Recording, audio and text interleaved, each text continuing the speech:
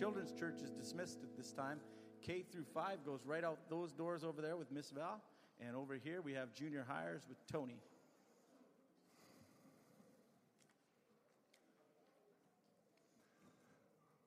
While they are exiting, I want to encourage you, if you brought your Bibles, to turn to Genesis chapter 16. Genesis chapter 16, that will be the text of this morning's message. And as they're leaving and you're turning there, I have two quick announcements to make. One is that maybe you heard, maybe you didn't hear, depending on whether you get our newsletter, but we were scheduled to have a meeting this evening, and that meeting has been postponed to an unspecified time in the future, and I wanted to let you know that for a couple of reasons. One is that we have had, as some of you know, some rather heavy things unfold upon our church in the last week and a half, and that has taken quite a bit of time in conjunction with the fact we have some key leaders that are going to be missing this evening.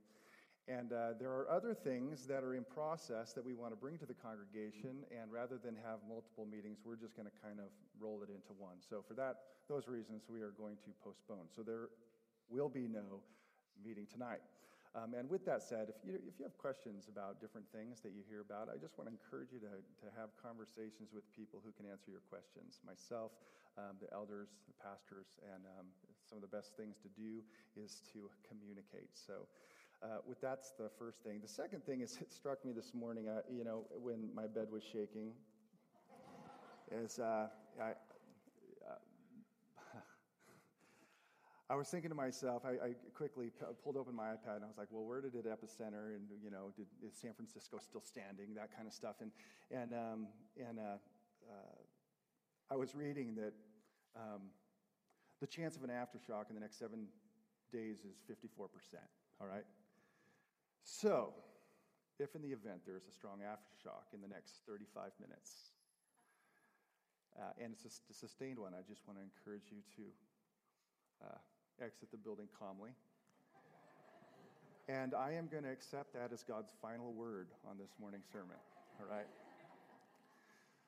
All right. Let me offer us this time to the Lord in prayer. Father in heaven, we thank you that you are powerful.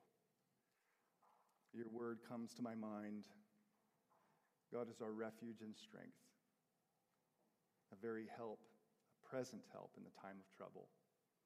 Therefore, we will not fear though the earth gives way. Father, I pray that we in this room would know that. We would know that you are the God of storm, the God of a quaking earth, the God of the past, the present, and the future. Lord, we want to find our confidence,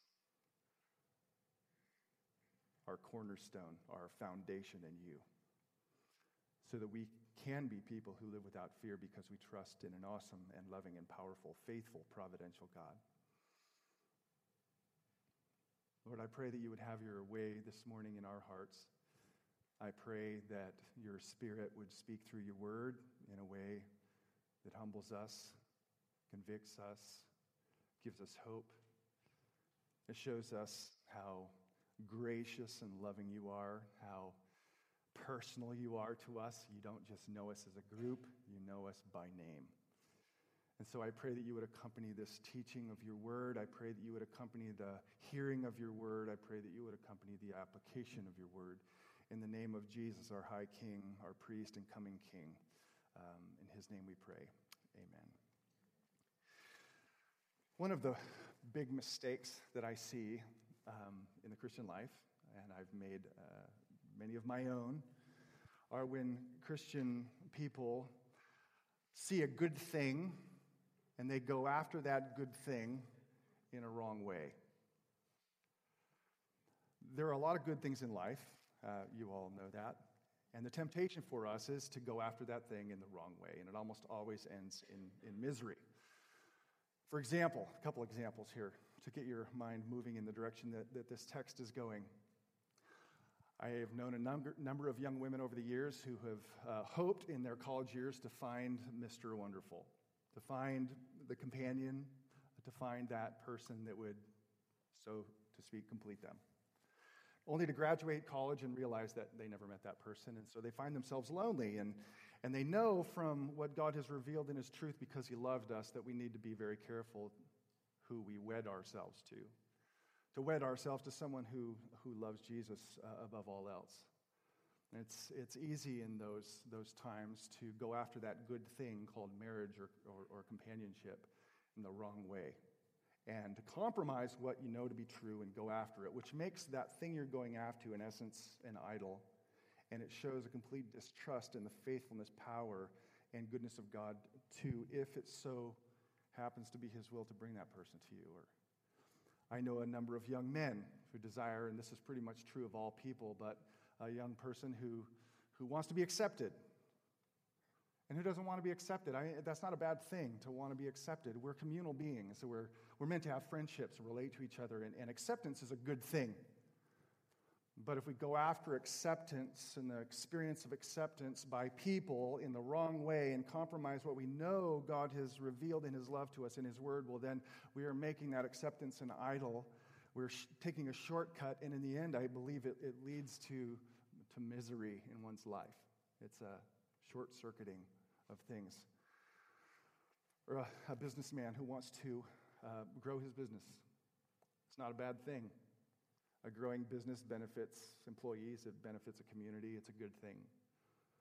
But if in order to get that good thing, he compromises his integrity along the way and ends up, making shortcuts, well then, that thing, the growing of his business, has become an idol.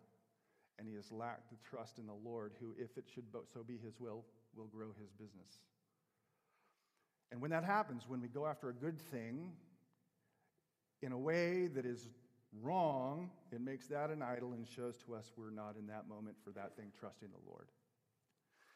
And that's what's in this particular story, Genesis chapter 16. It's a rather remarkable story. Even as I was studying it and writing, Friday morning I was writing up at my parents' place because I had to lay to rest an old friend. And I was my heart was filled with both conviction and also a sense of wonder at human failure and God's grace. There is in this passage, and out of this passage is going to come a name of God, obviously. There is this brokenness and there is this beauty. There is a failure of faith and there is a display of divine grace in this passage here that I hope will both be a warning to us not to go after the good thing in the wrong way, and also something that would draw us in and fill us with a sense of just, wow, how gracious the Lord is. Well, the story is about Abraham and Sarah, and you need to know a little bit of the backstory in order for you to understand this particular passage. Abraham and Sarah have been promised a good thing. That good thing is a son. God said, I will give you a son. Most of us don't have those kinds of explicit promises made to us by God. But they did. God said, I'm going to bring you a son. A lot of couples desire children. It's a natural desire, and Sarah wants a son. God promised a son. Only problem is, as you may know, in this particular chapter, by the time you get here, she's an elderly woman, and her womb is closed, and so she thinks it to be an impossibility for her to have a child. In addition to the fact, time has gone by. Chapter 16, verse 3 tells us that 10 years had gone by since they had entered the land. So time was ticking by, another decade, still no child. So what we find in this chapter is them reaching for this good thing, a son, promised by God, reaching for this good thing in a wrong way that makes the son an idol and shows a complete distrust in the faithfulness, goodness, power, and love of God. That's this chapter. This patriarchal couple, Abraham and Sarah. I mean, the father and matriarch of the people of Israel, the chosen people. Abraham is a friend of God. He's a man of faith. He's already demonstrated his faith back in chapter 12 of Genesis. And so he's a man of stature, a man who's renowned in terms of his belief. Only here, everything comes apart because they reach for a good thing in the wrong way. Now, before I read this, the first part of this, I think it's worth noting that the way in which chapter 16 is cast is it is cast in the same light and same basic structure as Genesis 3. Now, Genesis 3, as you well know, is the chapter that records the great fall of man. Adam and Eve reaching for the fruit, and so forth. That is to say, chapter 16 is cast in the same light as Genesis chapter 3, and I think the intent of that is to say that Abraham and Sarah make a massive mistake here. Just to clue you into why I conclude that is this. You do a comparison of Genesis 3 and Genesis 16, and this is, again, just to underscore the fact that this is a major screw-up. Remember, Genesis 3, the woman speaks, and the woman said to. Fast forward to Genesis 16, you find Sarah. And Sarah said to. Back to Genesis chapter 3, Adam listened to Eve when he shouldn't have. Chapter 16, verse 2, Abraham listens to Sarah. Back to Genesis 3, Eve took of its fruits. Genesis 16, Sarah took Hagar, the slave girl. Back to Genesis 3, Eve gave some to her husband. Genesis 16:3, Sarah gave her to Abraham. Chapter 3, verse 9, the Lord sought Adam and Eve after they had sinned.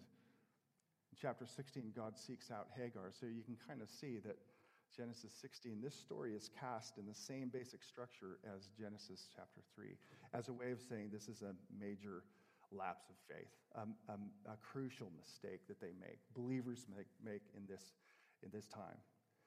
So with that said, I want to look at this kind of debacle or this fiasco, all right? Here we get into the story.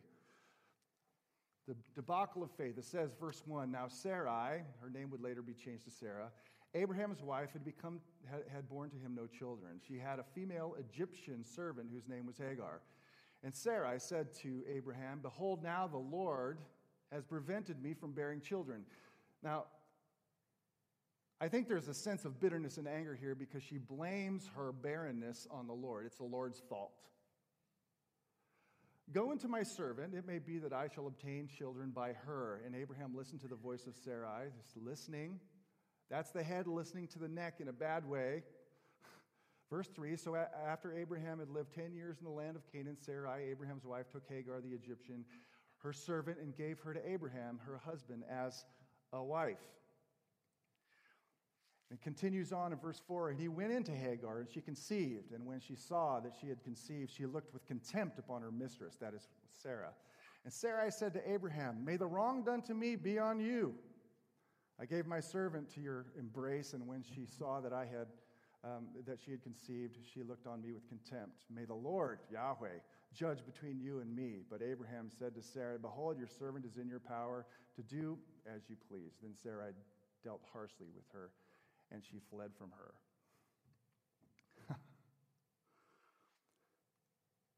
So you have this scenario in which they want something good, something that's promised. So Sarah, probably lacking patience in the Lord, or maybe she just didn't think he could do the impossible, decides that she's going to take over. Take control of the situation, as perhaps maybe a strong-willed Jewish mother would do. Well, if God's not going to make it happen, I'm going to make it happen. So she takes control of the situation, probably a little bit angry and bitter at the Lord that he's not acting, and so she tells her husband, hey, I got a plan. She comes up with the scheme, and Abraham, in a total lapse of leadership, courage, says, okay, I'll follow the scheme. I'll take your servant and I'll, have a child with her. He listens to her. Now, this is one of those times when a little marital conflict would have been a good thing. For her to say, listen, Sarah, no. And then they could work out the aftermath in couples therapy. There is a time and a place for conflict. In this particular time, this conflict, this lack of conflict was a lack of courage, a cowardly, unloving thing. So he gives into it. And lo and behold, the scheme works. The servant girl by the name of Hagar, she gets pregnant. And as soon as she figures out she's pregnant, she looks with contempt upon Sarah. That is, she kind of rubs her nose in it in kind of in a superior way. It's like, well, I have a baby, and you don't. And in response to that, Sarah's upset. She's angry, perhaps envious, jealous. And so she goes to Abraham, blames him for her scheme.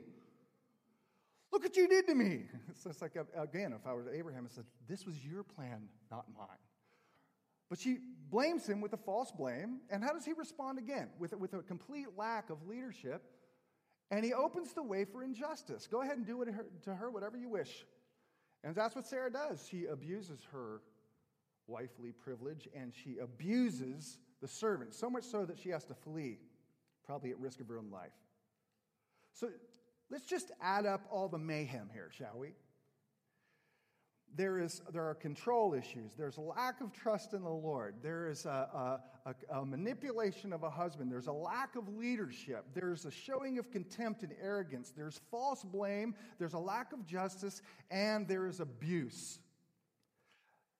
That kind of stuff, is the fabric of Hollywood episodes like, Hollywood Wives.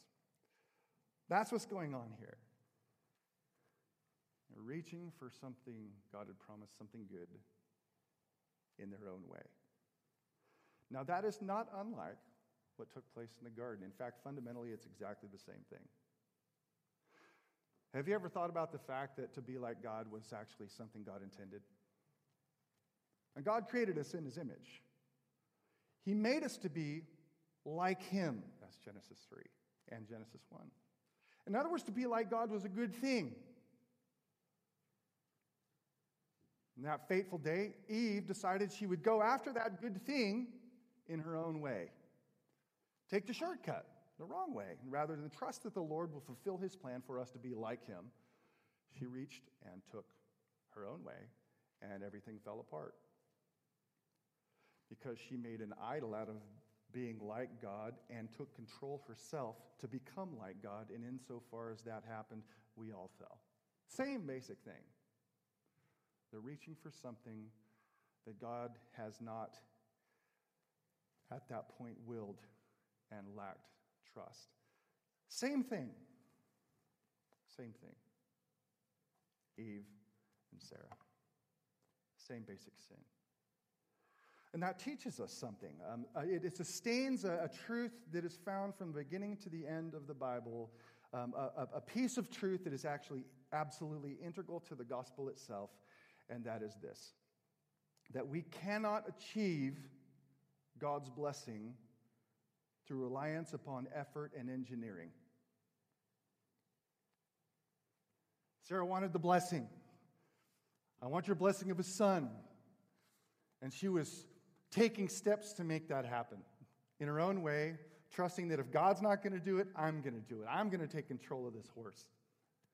And it utterly fell apart.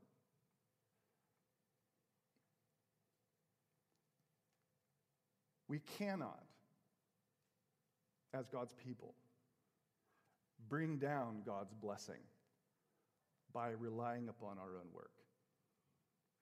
And by God's blessing, I don't just mean, the blessing of a house or a fence. I mean God's blessing of acceptance, the blessing of His pleasure, the blessing of ultimately His salvation. You cannot bring it down. Not by works of men. You see, this teaches us, even at the very beginning of the Bible, that we are not saved by our works. We are ultimately saved by grace and grace alone. And let me just tell you what this does. When we presume that, okay, God needs my help to accomplish this, it diminishes His power, faithfulness, and goodness, and it elevates who we think we really are, which is nothing but human pride. If you could imagine an ant looking at a bulldozer saying, "Can I help you move the boulder?" you get kind of a picture of Sarah's work here of, Yahweh's not coming through. I don't have a baby. I'm getting old. Time is passing. So looking up at Yahweh, the ant looking at the bulldozer, let me help you out. Which completely diminishes the faithfulness, the power, and the goodness of God, not to mention the validity and the certainty of His promise. Now, we do that too. This is where faith lapses in a Christian's life. To recognize that we cannot bring down God's blessing or His goodness or apply His blessing and His grace and His goodness by our own strength or relying upon our own means. We cannot do it. And when we do, we're doing essentially what Sarah does, and things come apart. So, contemporary example of how this might be so is, we know, not to bring up a subject that should be brought up in church but often isn't, we know that sexual intimacy is a gift of the Lord. It's a good thing. God created it for us. And we live in a culture that's reaching for it, a good thing, in ways that completely move opposite from the way in which God in His revealed truth to us lovingly said this is how it's to be approached. And in so doing, we're making an idol of that thing, and we lack trust in the Lord. And I don't think we have begun to see the avalanche of consequences that are going to come from that reach in our culture. And there are people in our congregation who are reaching for that by taking a sidestep. No different. Listen, do you trust that the Lord is good? Do you trust that He's faithful? Do you trust Him with timing? Because if you do, you're willing to say, all right, Lord, I know that's good. You've created it, and Lord knows I want it, and that's not a bad thing. But I trust you for the timing of it. And I'm not going to reach across this fence that you said don't cross and take it. You see, the lesson is actually, you could put anything in there. The wife, and if this happens to be true of your marriage, I'm not thinking of anybody in particular. The wife who so much wants her husband to be the spiritual leader in the home, whatever that looks like in your mind. Realizing that men lead in different ways. Anyway, that's something you desire, and maybe he's not. And so, like Sarah, you decide, well, God's not making him the leader of our home like he should be. So what do? You come up with a scheme. All right, maybe if I talk to him enough, I'm going to give him books at Christmas time all about being a spiritual leader. And I'm going to make him feel guilty because he's not at different points. And a very subtle way, you are trying to bring down God's blessing in your husband's life in a way that you were never meant to. And when we do those things, it's not to say we don't pray or influence, but it doesn't rest on you. It never did. The application of God's grace to life is his work, and we do not manage it. When we try to manage God's work and do it our own way, it results in mayhem. And that's this. The family's divided, sin's going on, and this is in the Holy Family. Faith should have, in this time, waited. That's the little parentheses there. Faith should have waited for God to come through rather than take things into its own hands. And the consequences are generational. Because, the scheme worked. Hagar did get pregnant. She did have a son. His name was Ishmael, the father of all the Arab peoples.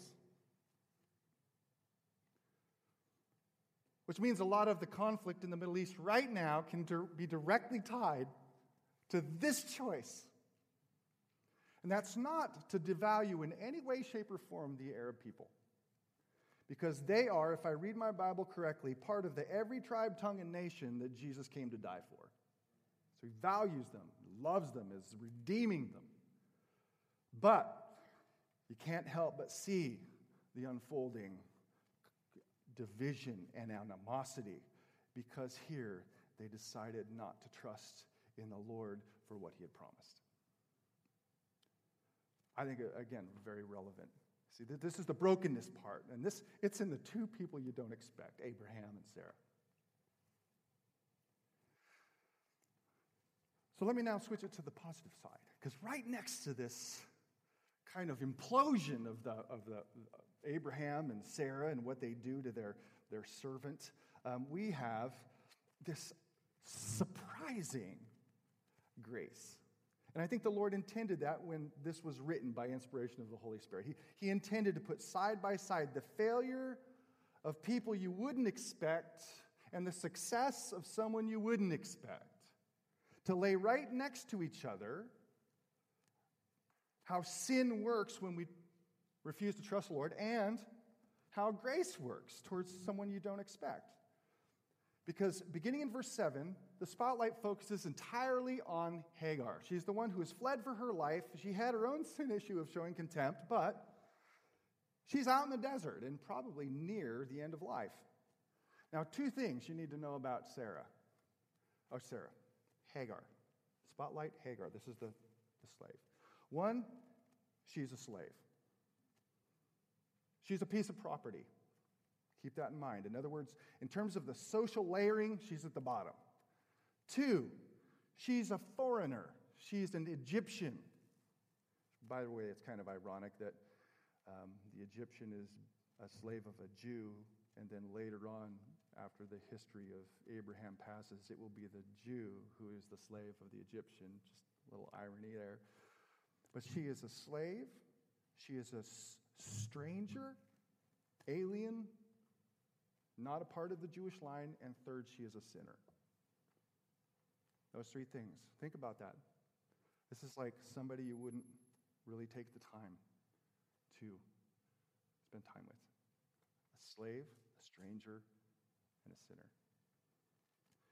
The other piece that's worth noting in this chapter is not once is Hagar referred to by name by either Abraham or Sarah. She's just referred to as the slave or servant or her. They don't even use her personal name to address. They just use kind of the third person generic as if you don't care, her or slave. Now keep that in mind as we read this next section, because it should just like, oh my goodness, like look what God's doing here. Verse 7, it says, the angel of the Lord found her.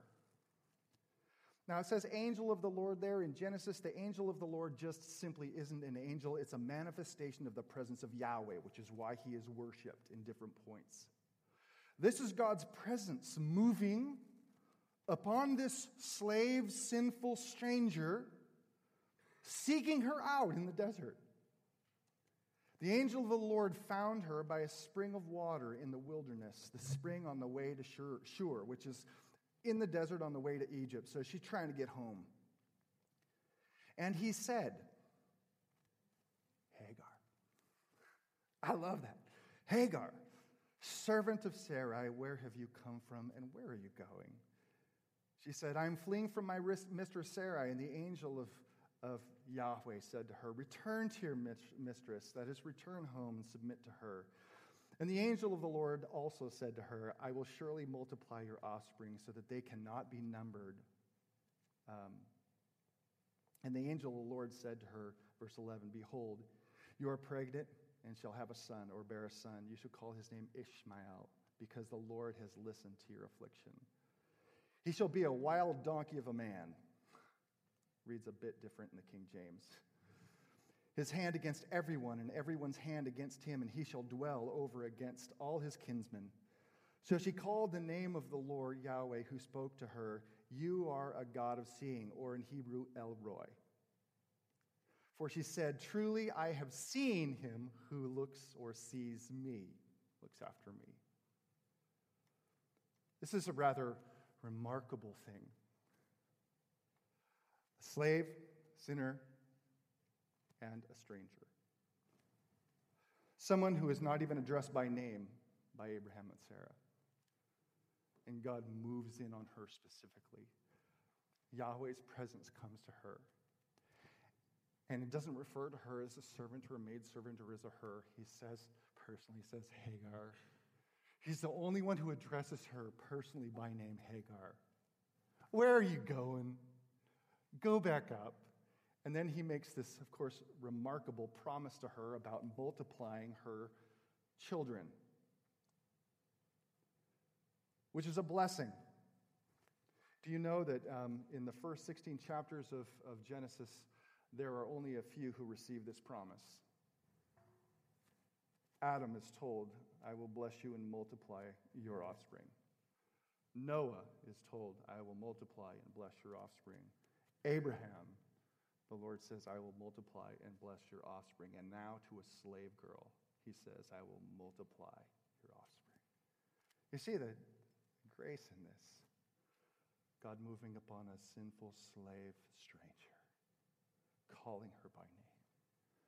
You can't help but see God's grace here. Both the nature of it and the scope of it. And you're seeing the nature and the scope of it. All the way back at the beginning of the Bible, you see, though this is just Jesus. I got it written all over it. I mean, we find in terms of the nature of God's grace that God's grace is the thing that initiates and pursues. She's running away. God's grace pursues, it initiates, it reveals, it calls her by name, and makes this astounding promise that, you know what, I'm going to bless you with the same kind of multiplication as I blessed Abraham. Blessing. It's God's grace at work to somebody who doesn't deserve it. Someone who doesn't deserve it. This is what the Lord says. And the scope of it, again, he's making this promise and making himself known to a person who's an Egyptian. That just kind of hints at the fact that God's heart was not just limited to the Jewish people. All along the way, his heart was for the nations, like this woman. So you can understand how, like, Jesus is kind of just the flesh of this. I mean, Jesus is God seeking after us, on a pursuit, on a hunt, to seek and save that which was lost. We never sought him in and of ourselves. We were sought after. And then we were called by name. Dan, where are you going? I'm lost. And then he reveals himself to us and says, I'm real. And you know what? Not only am I real, I love you. I died for you. I took away your sin so that I could take you home back into the place of blessing. That's the heart of God here. That's the heart of God in the person of Jesus Christ, of God's grace pursuing people by name. And there are people in this room who know what that's like when God came upon you. And you felt him tap you on the shoulder and saying, Dan, Bill, Sally, what are you doing? And you were just amazed that God even took notice of you. And God would even take notice of me. That God would even take notice of her. And by the way, that completely blows her away. Because one of the things it said about her son isn't all that great. He's going to be a wild donkey of a man and everybody's not going to like him. She doesn't seem to care about that part. She's just utterly blown away by one thing. And that is, you saw me. You saw me in the desert, a slave, a stranger, and a sinner. You saw me and you pursued me. And she's so overwhelmed. She is, and this is remarkable too, she's the only character in the Old Testament who is given the honor of conferring upon Yahweh a name. The only character in the Old Testament. And she's a female and a slave. And she confers upon the Lord El Roi. You saw me. You didn't just see a group, you saw me.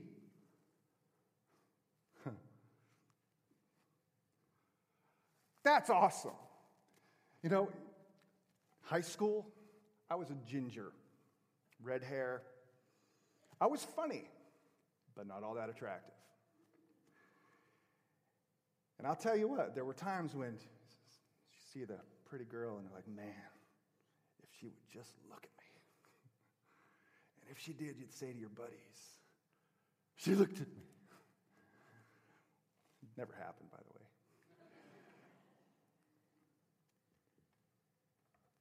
Creator of the universe.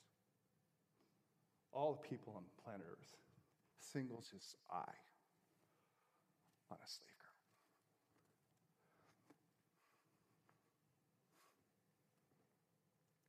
That's you and me. Singled his eye on you. If you're here this morning and you believe, it's because he saw you. He cared. He cared. Sought us out. I hope that does something to your heart. It does something to mine. I have no claim to my salvation. Quite honestly, I just know that I was pursued and God was gracious enough to open my eyes, period. He's good. But there's one more little piece, and I should say that this, again, supports the basic doctrine of the Bible, a basic truth of the gospel, namely that God's blessing must be initiated and conferred on the basis of divine grace alone. It's because of him. And any moment we think it's because of us, our hearts will go proud, and we will lose our affection of joy, love, and worship of God. And you notice kind of at the end of the story, God asks her to do something difficult. And here's where we see obedience added to faith. Not added to faith. We see obedience as the expression of faith.